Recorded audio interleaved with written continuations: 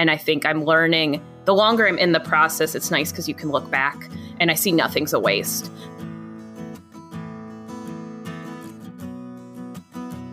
Welcome to Queries, Qualms, and Quirks, the weekly podcast that asks published authors to share their successful query letter and discuss their journey from first spark to day of publication.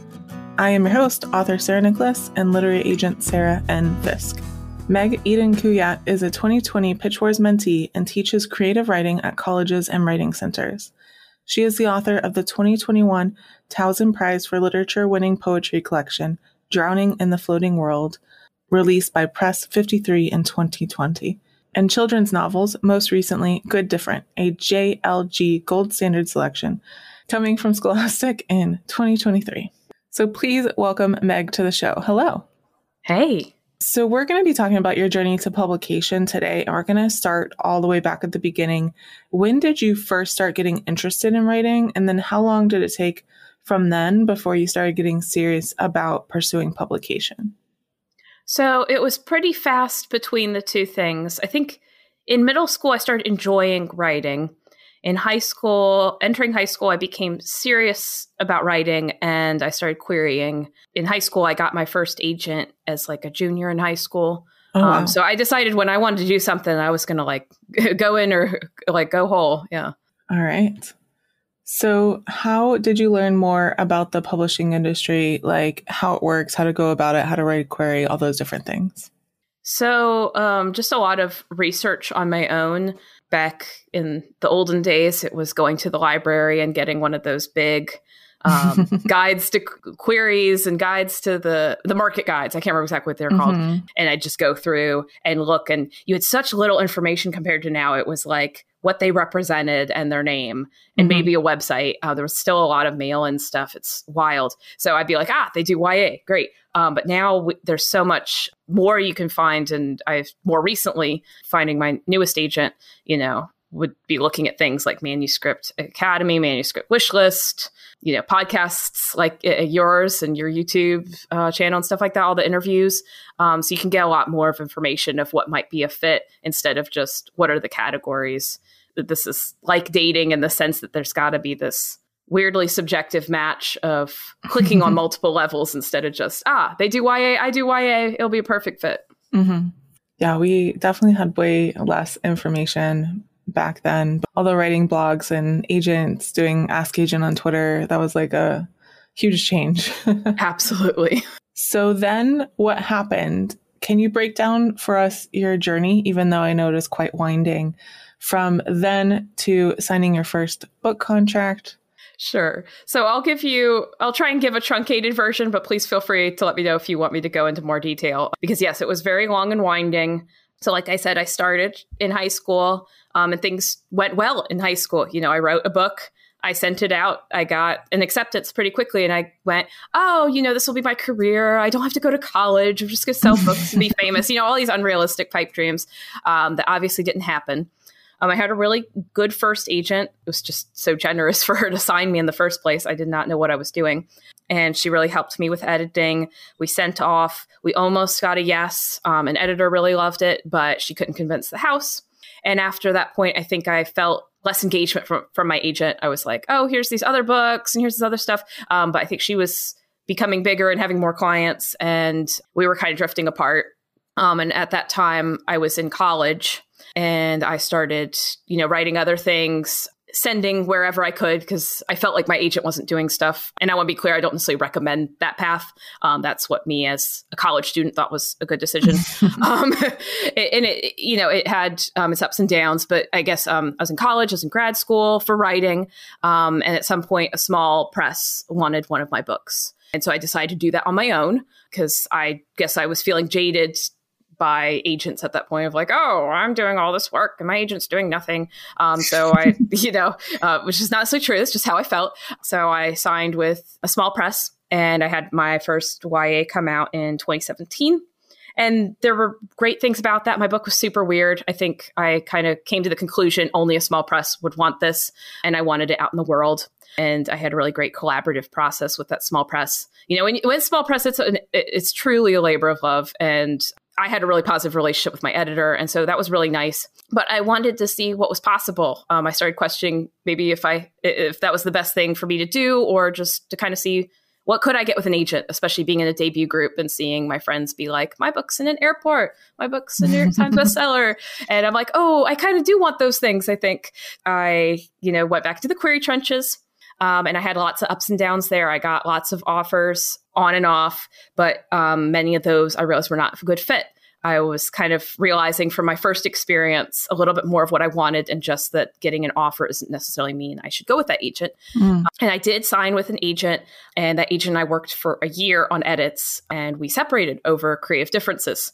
And that was like my lowest of low. I loved this agent. I really respected her opinions. She was being so hard on my work. It felt like another MFA, I felt so confused by the experience, because I thought like I was trying to do what she was saying. Shouldn't that be working? And I just felt like, what am I doing here? I've been working on this process of getting a book out and being a writer for so long. And one of my writer friends said, this is when everyone else would quit. When it gets hard like this is when people tend to quit, but you could keep going. And that was really an encouragement to me. This journey is hard. And even now on this end, it's still hard. Today, I woke up kind of being like, why am I doing this? There's frustrating things in the process no matter what, but that encouraged me to keep going. I worked on a new project, later worked on yet another project, a middle grade, and that got accepted to Pitch Wars. I sent that on a whim to Pitch Wars thinking, why not? And then that was a huge turning point. I found a mentor that really got my work. It got great attention in the showcase. That does not always happen in those kind of things. So I'm really grateful for that. And then I signed with my current agent from that. And she's amazing. And I really love working with her. And she sold Good Different.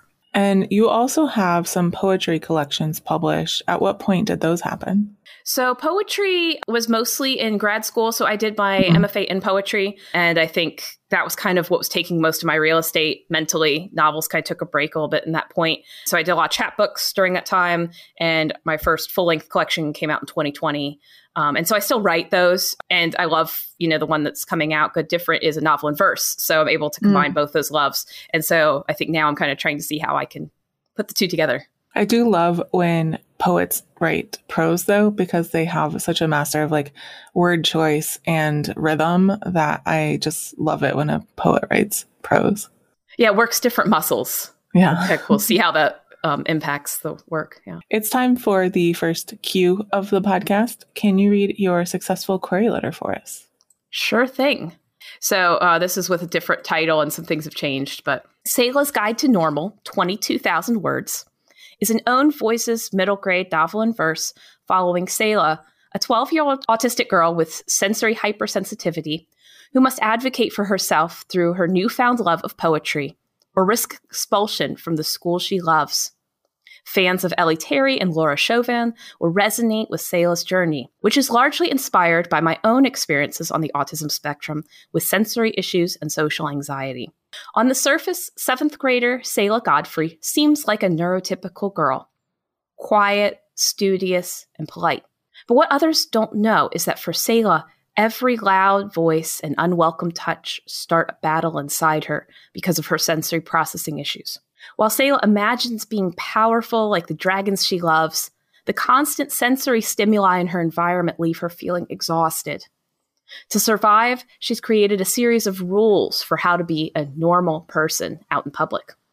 Don't speak out. Don't be weird. Keep your feelings inside. But keeping up with her impossible standards are getting harder and harder. When a series of stressors brings Selah to her limit, she breaks down by hitting a classmate who has continuously invaded her personal space. This blows Selah's normal cover as people.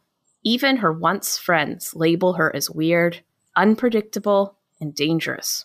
With the help of her grandfather and English teacher, Selah discovers poetry and begins to process and cope with the world around her. As parents and administrators escalate their concerns over Selah's presence at the school, Selah must break past her invented rules and fears to share her inmost thoughts with the neurotypical world around her, even if it means being forever marked as weird.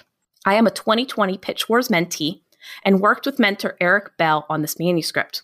Through DV Pitt, editor Sam Gentry, Rosie Ahmed, and Megan Olitsky expressed interest in seeing Selah's Guide to Normal once I have representation. I teach creative writing at the university level and hold an MFA in poetry from the University of Maryland, College Park. I am the author of the young adult novel Post-High School Reality Quest and the poetry collection Drowning in the Floating World, and am the webinar coordinator for my SCBWI region. The completed manuscript is available upon request. I also have a completed young adult manuscript available for consideration. I look forward to speaking with you in the future. All right. Thank you for sharing. This episode is brought to you by Visit Williamsburg. In Williamsburg, Virginia, there's never too much of a good thing. Whether you're a foodie, a golfer, a history buff, a shopaholic, an outdoor enthusiast, or a thrill seeker, you'll find what you came for here and more. So ask yourself, what is it you want? Discover Williamsburg and plan your trip at visitwilliamsburg.com. You've talked about it a little bit, but how has your experience been since signing your various contracts? Especially let us know what surprises you encountered along the way. I think all the waiting, everyone says, publishing slow. And I was like, yeah. But once you get your foot in the door, you've got your option contract and it says you'll have 30 days and you'll hear back. Not necessarily true. Announcing takes forever. Actually starting promo feels to me like it takes forever. So there's just so much waiting, even when things are moving relatively fast.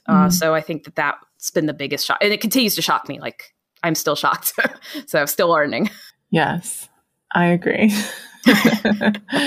So it is time for our quick round. I call it Author DNA. Are you a pantser or a plotter? A plantser.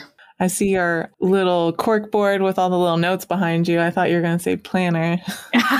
I'm becoming more of a planner, but I have pantser DNA. So kind of finding the middle road. Are you an overwriter or an underwriter? Overwriter. Do you prefer to write in the morning or at night? Usually morning. When starting a new project, do you typically start with character or plot or concept or something else first? Character. Do you prefer coffee or tea? Tea. When you're writing, do you prefer silence or some kind of sound? Music. When it comes to the first draft, are you more of a get it down kind of person or a get it right kind of person? Closer to get it down, but kind of somewhere in between. What tools or software do you use to draft? Scrivener. Do you prefer drafting or revising more? Revising. Do you write in sequential order or do you hop around? Hop around, hence Scrivener. And a final quick round question. Are you an extrovert or an introvert? More introvert. Now it's time for the second cue of the podcast. What were some of the qualms or worries that you had on your journey? And were they realized or did you overcome them or how did they shake out? I want to answer this multiple ways. So I'm trying to figure out the right way to answer it. I think there's a continuous qualm of, can I do this thing as a career? And I'm trying to learn to reconcile with the fact that I can't control 99% of this career. But I think during the process, a lot of the qualm is, is this a waste of time? Will this book just never see the light of day? And I think I'm learning, the longer I'm in the process, it's nice because you can look back and I see nothing's a waste. I was just looking back at old notes for Selah and be like, oh, right, I thought there were all these possible directions, but now I know the right direction. And now maybe I could take some of those other ideas for something else. And so I think it's beautiful in that it's a constant process where you can keep grabbing things. So you don't have to ever feel like this is a waste. Everything you write is towards the next thing. Mm-hmm. All right. And now for the third cue, do you have any writing quirks? Is there anything about your writing process that you feel is like different or interesting or unique? Probably nothing is terribly unique. All the things I think are unique are probably relatively normal. Yeah, I hop all over the place. I'm a poet, so I think in moments. This is not sponsored by Scrivener, but I love Scrivener now because you can have all these little documents and you can kind of flip back and forth. Like I'm working on a new novel in verse right now. And so I'm kind of like, this will probably happen at the All Is Lost. And I can drag that into the All Is Lost folder. And this will probably happen around the midpoint. And, I can hop back and forth. And I used to spend so much time scrolling up and down in Word and getting so confused. So yeah, I definitely am a hopper and think in little moments. I do think most people answer that quick round question that they write in sequential order. So I think hopping around is a little more rare. Oh, wow. Okay. When you were in the lowest parts of your journey, what kept you going and why did you stick to it? I think the writing always keeps me going because I could say, I'm never going to write again. This industry is terrible and so depressing and all that stuff. But I can't not write. Like, that's how I think. That's how I process. That's how I express joy, express pain. Like, it's how I get through things. Like right now, I'm just trying to process some things that happened this year, and writing is how I do it. So like just the very act, I don't think I can stop myself. So, and I think the other thing that gets me through again is looking backwards, seeing how I've hit these things before. Nothing's new under the sun. And I've survived, as a human being, I've survived. And I've gotten to see exciting things. Like I have had books come out, and the books are coming out. And I think that timeline, that progression is comforting. Yeah. I just ran into someone I hadn't seen in a while in writing industry, and they're like, "Oh, how are you doing?" And I was like, "Thriving." And he was like, "Really?" And I was like, "Oh, I meant surviving."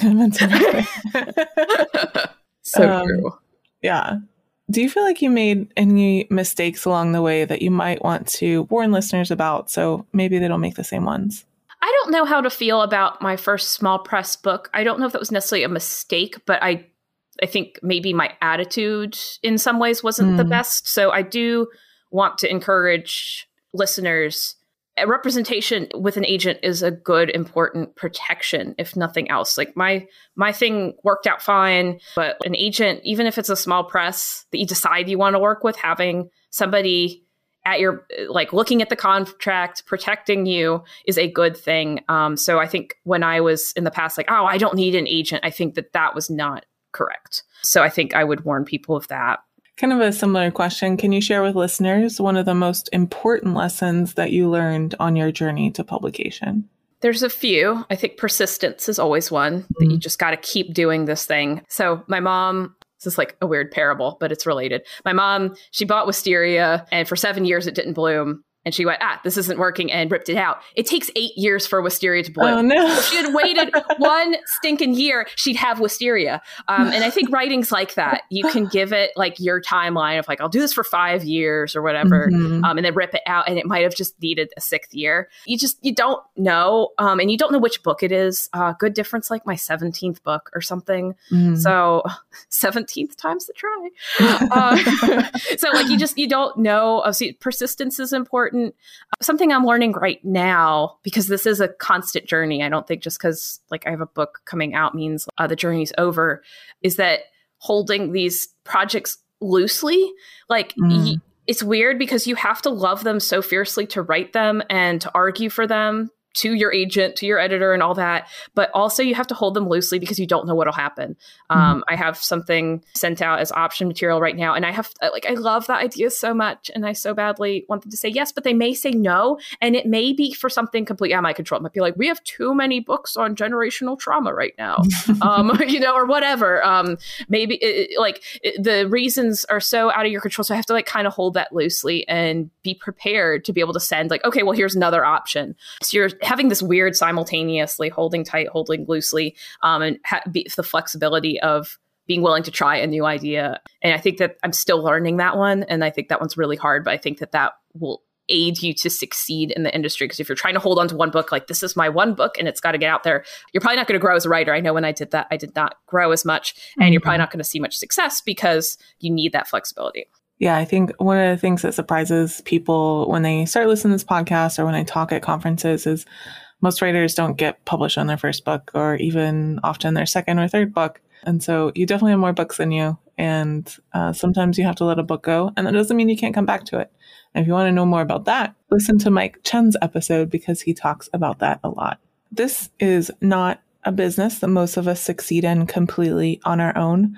So who are some of the people who helped you along the way and how? So many answers to that. Well, to my 8th grade history teacher who said I was a good writer. I think that was a big catalyst. I think behind every writer is a teacher that said you're a good writer. My mom has always been an encourager of my writing. She has funded my writing since a young age. I wanted to submit to contests and stuff. And she said, well, those submission fees are part of your education. And she couldn't have been more right. And she surrounded me with books. Our whole house is like built of books. So huge props to her. And probably the biggest is my husband, who has constantly seen my writing as important and encouraged me to leave my full-time job to take a GA-ship to teach and focus on my degree instead of making money, who even now, today, we're having a conversation. I'm like, oh gosh, is this writing thing really going to happen? Like, am I going to make enough money to pay the bills? Do I need to go back to work? And he's like, I don't think you should quit writing. Like, I never think that. And it has been obviously years and years of that encouragement. So behind every good writer is a patron that, can help make that possible. There's a great privilege to being able to dedicate this time. So I'm so grateful that he's carved that space and allowed me to make that a focus. All right. So we heard a little bit about Good Different, but is there anything you want to tell listeners about it before we go? So it should be coming out spring 2023 with Scholastic. It's a novel in verse about an autistic girl that wishes she was a dragon, but learns that poetry is powerful. And so I'm really excited about coming out. I'm really excited by everyone's encouragement that's, online, expressed excitement for it. And I hope you'll check it out. Awesome. All right. Thank you, Meg, so much for coming on the show today and sharing your story with my listeners. Awesome. Thank you so much for having me. It's such an honor. Thank you so much for listening to this episode of Queries, Qualms, and Quirks. You can find the text of Meg's query in the show notes, along with links to find out more about her and her books. If you enjoyed the show, I'd appreciate if you help me find new listeners by leaving a review on Apple Podcasts or Podchaser, telling your friends, or sharing this episode on social media. If you're interested in supporting the show, go to patreon.com/Sarah Nicholas. That's Sarah with an H and Nicholas with no H, and that is a new link for my Patreon this season. If you're a published author interested in being a guest on the show, please click on the home base link in the description or go to sarahnicholas.com and click on the podcast logo in the sidebar. Thank you so much for listening, and we'll see you next time.